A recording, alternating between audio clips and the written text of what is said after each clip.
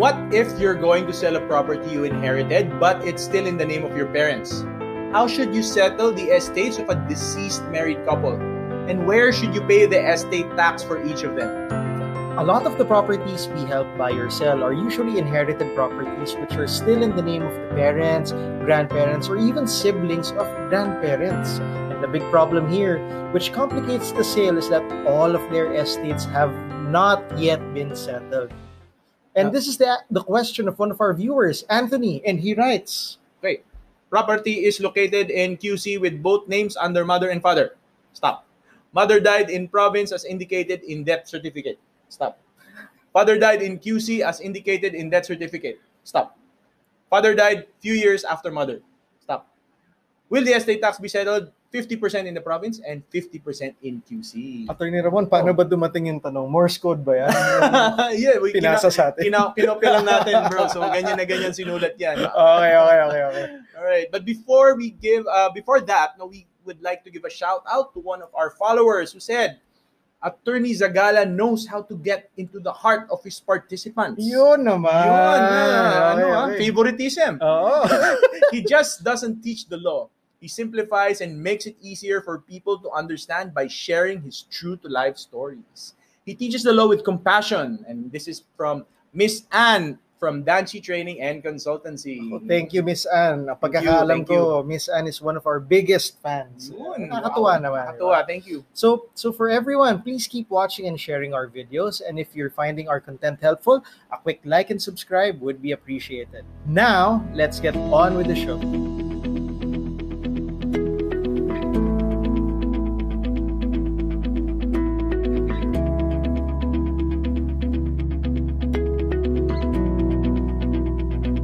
If you're having issues transferring your land or have issues transferring the properties of a loved one who passed away, we have something that can help. We recorded an FAQ session where we answered the most common questions related to estate settlement. You can access the recording by going to www.legalaccess.ph and choosing the estate settlement topic there. Welcome to Legal Guide Philippines, where we simplify the law to help you make better choices. I'm Attorney Erwin Zagala, and I'm with my partner, Attorney Ramon Ramirez. Okay, so today we will be discussing estate settlement. In particular, what if there are multiple owners of a property that somebody inherits? Actually, maganda yung tanong, Attorney Ramon. Yeah. Parang, saan ba babayaran? Sino magbabayad? Paano yung portions? Correct. Maganda. So, let's go back. Now, as we always do, let's start with context setting. Ano bang tinatanong talaga ni Anthony here? Okay, so what's happening? So, it looks like Anthony inherited a property from his parents. Stop. Mukhang ganon. And then, but they died separately. It seems like, it seems based on sa tinatanong niya, they died as residents in different places. So, when we say separately, magkakaibang panahon? Ibang panahon at ibang lugar. Oo. Yun ang nangyari. So, si mom yata, the mother died in Quezon City. And then, after a few years, namatay na si father. Pero nasa province. Yes. So, what happened here was, nung una magkasama sila sa Quezon City, nung namatay si mother, lumipat siguro na-depress, or he wants to be with siguro one of his children, pwede, bumalik siya sa province, and doon siya namatay eventually. So that's what happened. So now Anthony wants to know, where will he pay the estate tax? Ready na siya to pay. Pero saan, 50-50 pa? 50% sa province or 50% sa QC? Ganun ba ang mangyayari?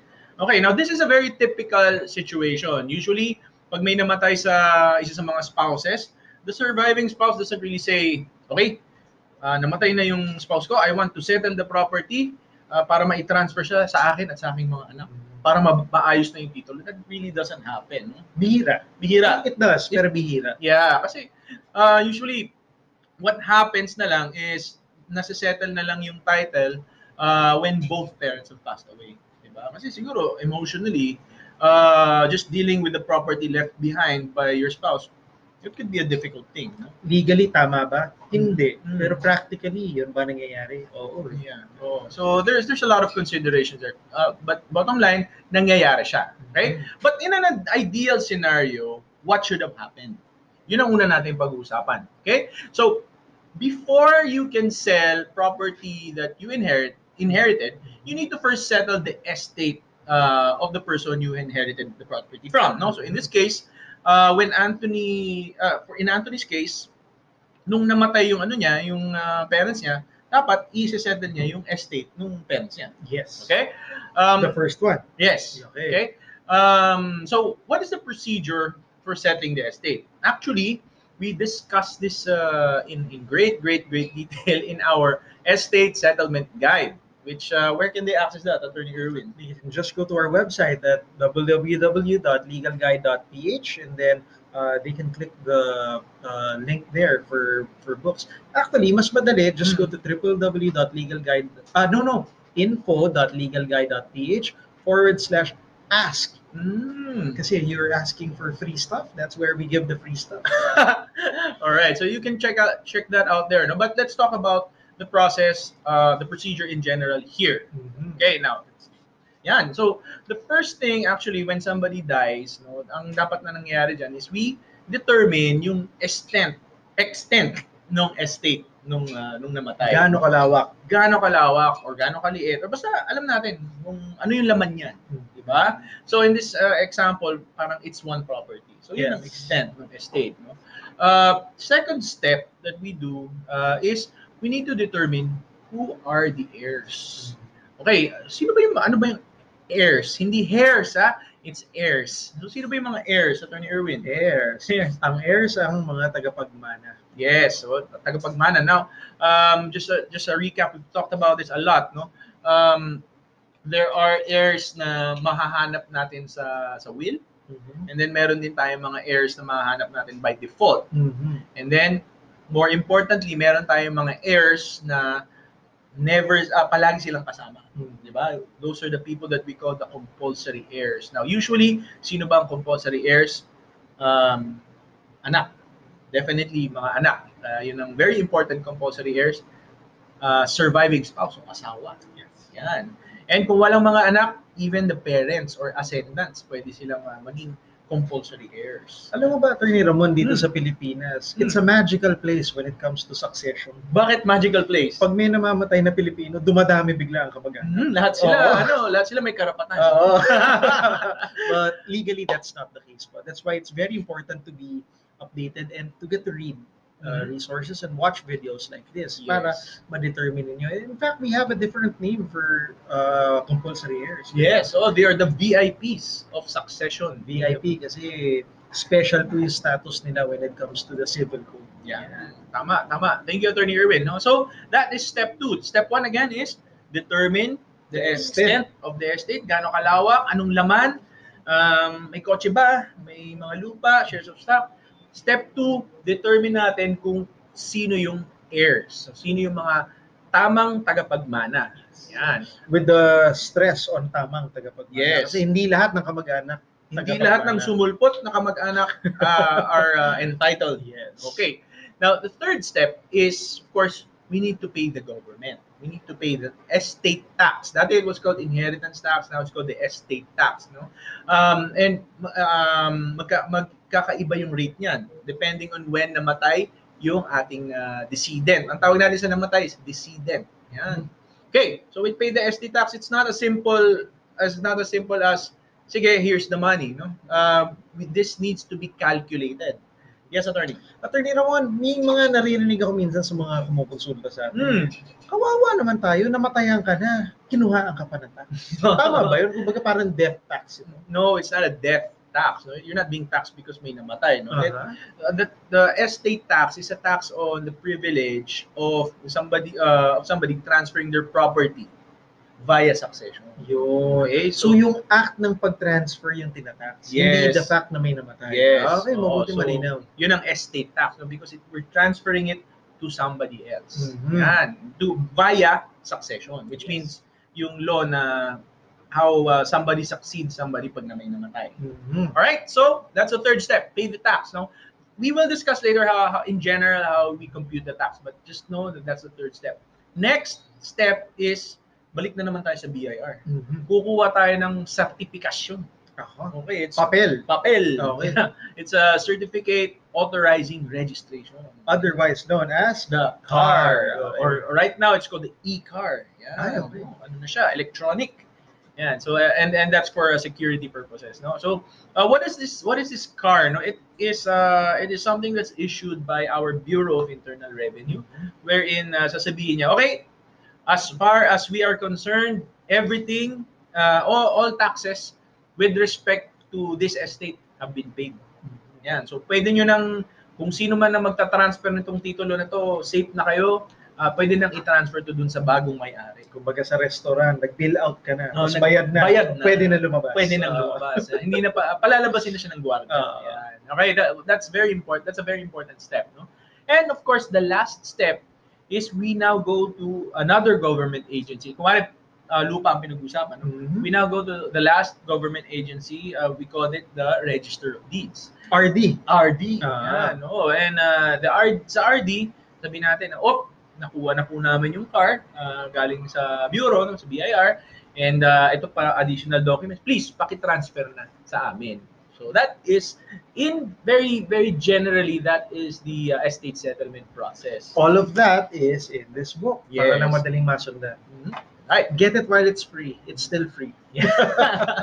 All right. Now, so kanina napag-usapan natin pay the tax. How do we actually pay the tax? How do we determine how we pay the tax? Well, remember ano yung unang step kanina sa determine the extent of the estate. Yes. So in terms of computing the tax, that's also what we do. We determine the gross estate. Ano ba yung value ng buong estate? Yan. Okay, now it's so kung wari lupa ang pinag-usapan natin, ano ba yung value ng lupa na to? Diba? Para malaman natin magkano ang estate ng taong to, okay? Now, guys, please note, the value of the gross estate will be based on the value kung kailan sila namatay. Okay, so kung wari namatay yung mom ni Anthony in 2001. Okay, and i-value natin yung lupa at the time kung kailan namatay si mommy. Why is this important, Attorney Ramon? Because that is what is said in the law. And from practicality, kasi kunwari namatay 10 years ago, kung babayaran mo ngayon, iba na ang value ng lupa. Yeah, true. So, tataas yung tax kung sakaling iba-value mo ngayon. In fact, in our example, no, if namatay si mom ni Anthony in 2001, and then namatay yung dad niya in 2020. Okay. Di ba? Posibleng magkaiba yung taxes na babayaran na. Hindi na pwede yung 50-50. Di ba? So anyway, so that's the first thing we do, no? Step 1 in computing the taxes to determine the value of the gross estate. Yan. Next, step 2, meron naman tayong ibabawas dun sa gross estate. Okay. Yeah. So under the law, under our tax code, meron tayong allowable deductions. Ibig sabihin ng deduction, pwedeng ibawas. Pwedeng ibawas. Okay. So iba-iba yan. Meron tayong mga standard deduction, yung mga claims against the estate. And again, this is not the episode for that. You can check it out in our materials, no? Or you can check it on Google. But there are a lot of deductions na pwedeng ibawas. Okay? That's good news. Para kahit paano hindi ganun kalaki dapat mabayaran. Yes. Like kumare, ano bang usual na naibabawas diyan? Well, meron tayong tinatawag na standard deduction. So, wala ka pang ginagawa. Pwede mo nang bawasan. And it's the same for everyone. Same for everyone. Kaya standard. Okay. Dati 1 million, ngayon nasa 5 million na yan. No? So, the deductions, we just need to note that there are a lot of them, but it will depend on kung kailan namatay yung ating decedent or yung namatay na tao, no? Ay, alam ko kung bakit, Attorney Ramon. Kasi depende kung kailan namatay, iba-ibang laws pa yung applicable at the time. Correct. So, before 8424 as amended, di ba? Ngayon meron tayong train law, so iba na yung application. So I think it's something that maganda i-konsulta sa abogado or sa kung sino po yung nag-aayos ng estate. Correct. Okay. So yun yung next natin, no? So meron tayong gross estate, ibawas natin yung deductions, and then you get yung yung difference mo, which is the net taxable income. Now, this net taxable income, dito na natin i-apply yung applicable tax rate. Okay? So right now, the tax rate for the estate tax is 6%. No? 6%, but this applies only to those who died January 1, 2018 and onwards.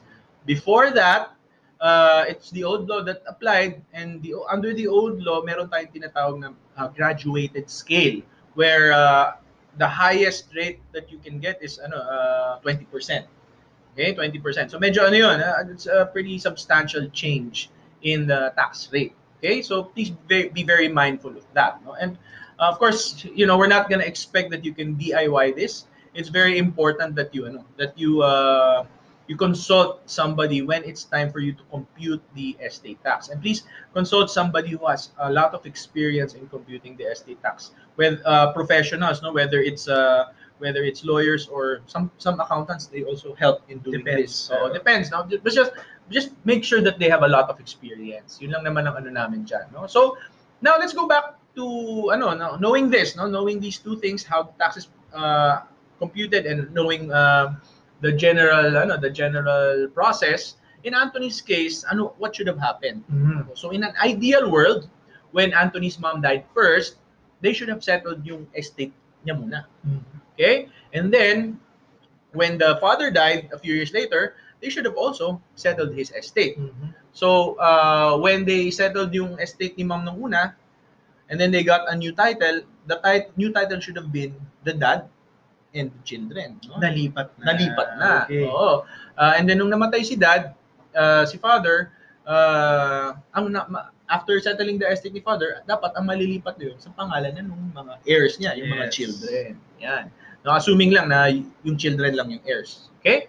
Now, just to clarify, kasi sabi ni Anthony, ano ba, 50-50 ba tayo? 50 QC, plus probinsya. So that seems to imply that estate taxes are, it seems that ang understanding ni Anthony is that estate taxes might be computed on a per property basis. No, hindi. So estate taxes are not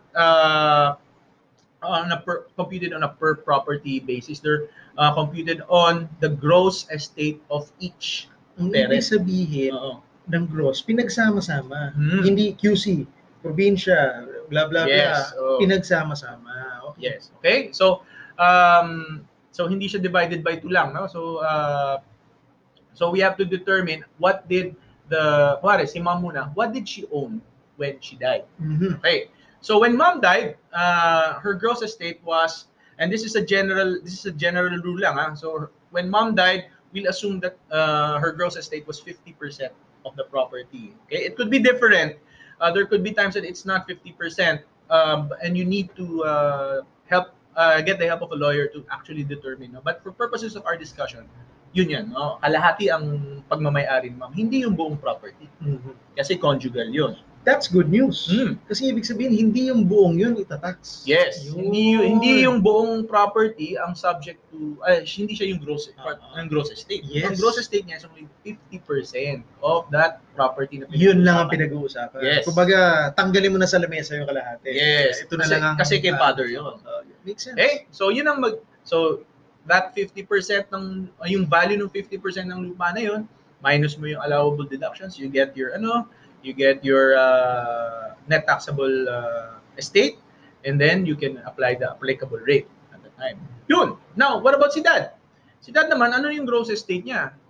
It was 50%. Yung 50% naman niya, di ba? Nung namatay siya, plus, di ba namatay si ma'am nung una, meron siyang minana from kay ma'am. Okay. So if this was intestate, or yung default rules natin ng succession, kung ano yung share nung kids niya, yun din ang possible na share niya. So kung wari, dalawa yung kids niya, nila, so divide by 3 sila. Okay, divide by 3. So madali compute. Oh. So yung 50% niya, ang estate ni dad when he died, 50% niya plus yung 1/3 share niya doon sa minana niya sa sa asawa niya. Okay, when she died. All right, which will be computed kailan, attorney? At the time of death. At the time of death ni father, no? So kung wari naging times 3 na yung value ng property, that's how we will compute it. Sorry. That is the law. All right? So next, we will talk about naman where we will settle yung estate, kasi tinanong ni Anthony yun. And we'll be back after this short break. Tala ba tayo to your nearest BIR? Ganun ba? Bill out. No. So, And we're back.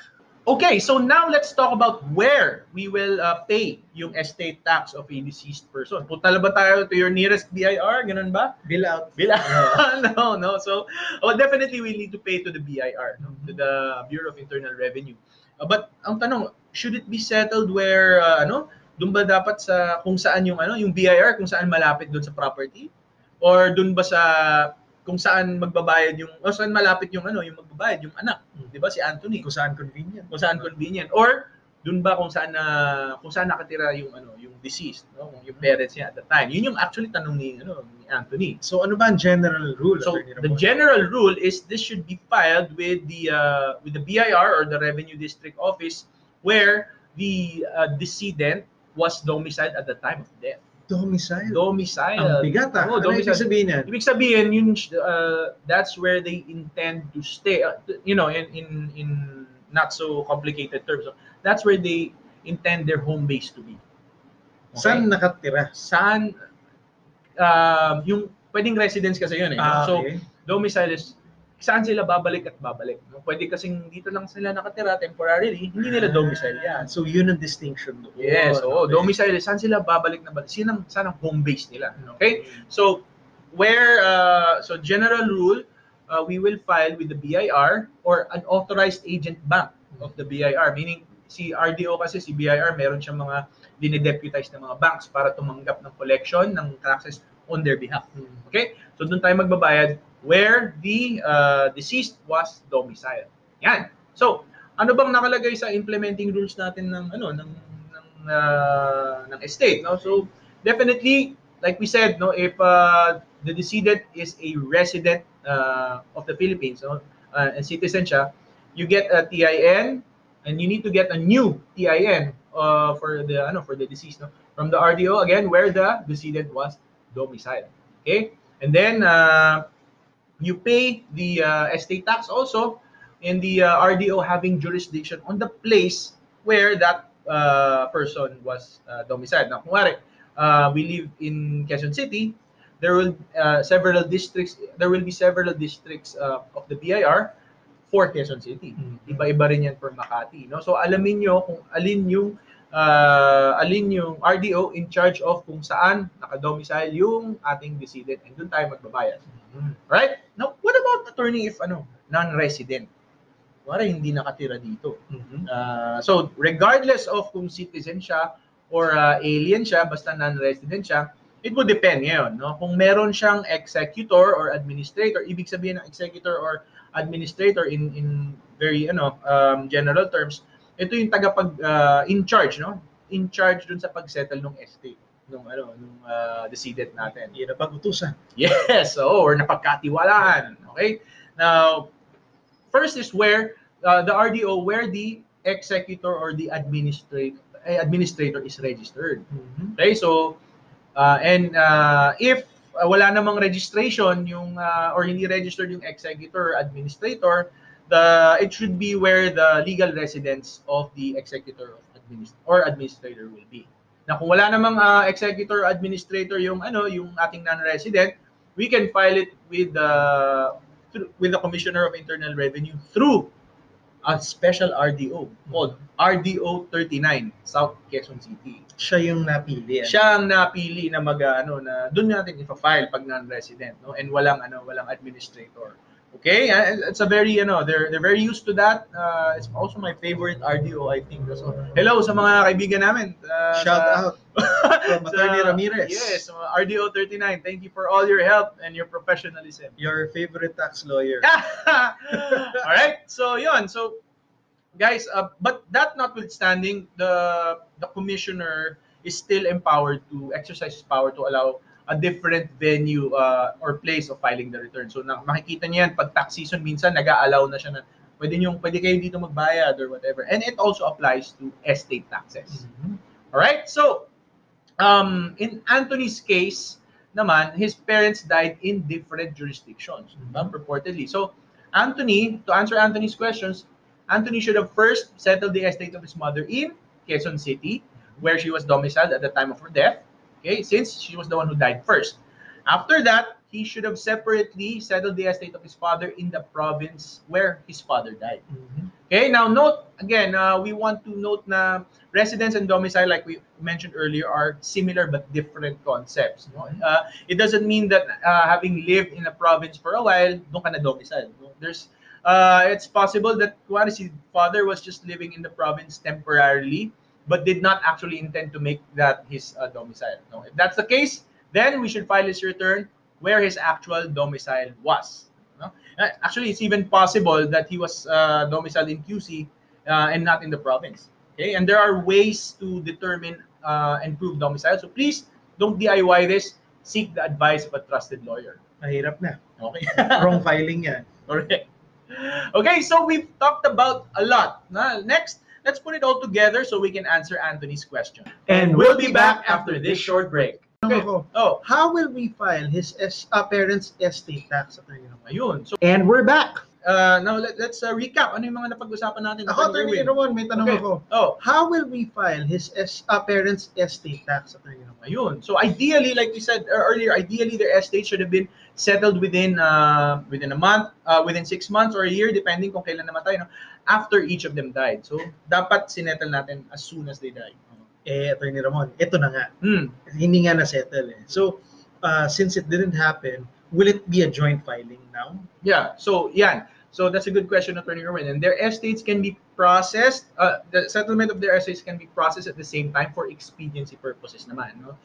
And they will technically be filed separately. So, technically, magkaiba yan, but they can be filed and processed at the same time. Okay. Attorney Ramon, another question. How will their taxes be computed? 50-50? Kasi dalawa sila? Again, like we said, no, the estate tax is not computed per property. It's computed based on the gross estate less deductions of each of the decedents. So when mom died, her gross estate was 50%. Then when dad died, his gross estate was 50% plus what he inherited from his wife. And dun tayo magko-compute ng ating estate tax. Okay. So, Attorney Ramon, final question. Where will their returns be filed? Okay. So, generally, their returns will be filed where they were domiciled at the time of their death. Okay. Now, if in case, posibleng hindi naman talaga taga-probinsya si father, it can be shown na si father was actually domiciled in QC, maybe we can file both in QC. So, again, Anthony, please consult your professional and make that decision. For most of you, this lesson was more than enough, and if it makes your life easier, then you're welcome. But there are some of you who will watch this episode and end up asking even more questions, such as, Attorney, how do we determine how to put what to put in the estate, or how do we determine who are the heirs? Yan. Or, Attorney, what's the complete process of transferring the properties? Dumami pa yung tanong bigla. If that's you, then we invite you to check out the Estate Settlement Guide Workshop. Again, it's a workshop, not a book, where in as little as 1 hour, we give you a crash course on succession law and a general roadmap of the entire estate settlement framework. With this guide, you will know exactly where you are in the process, regardless of whether you're doing it on your own or if you have hired someone to assist you. You can access this workshop at info.legalguide.ph/estate today.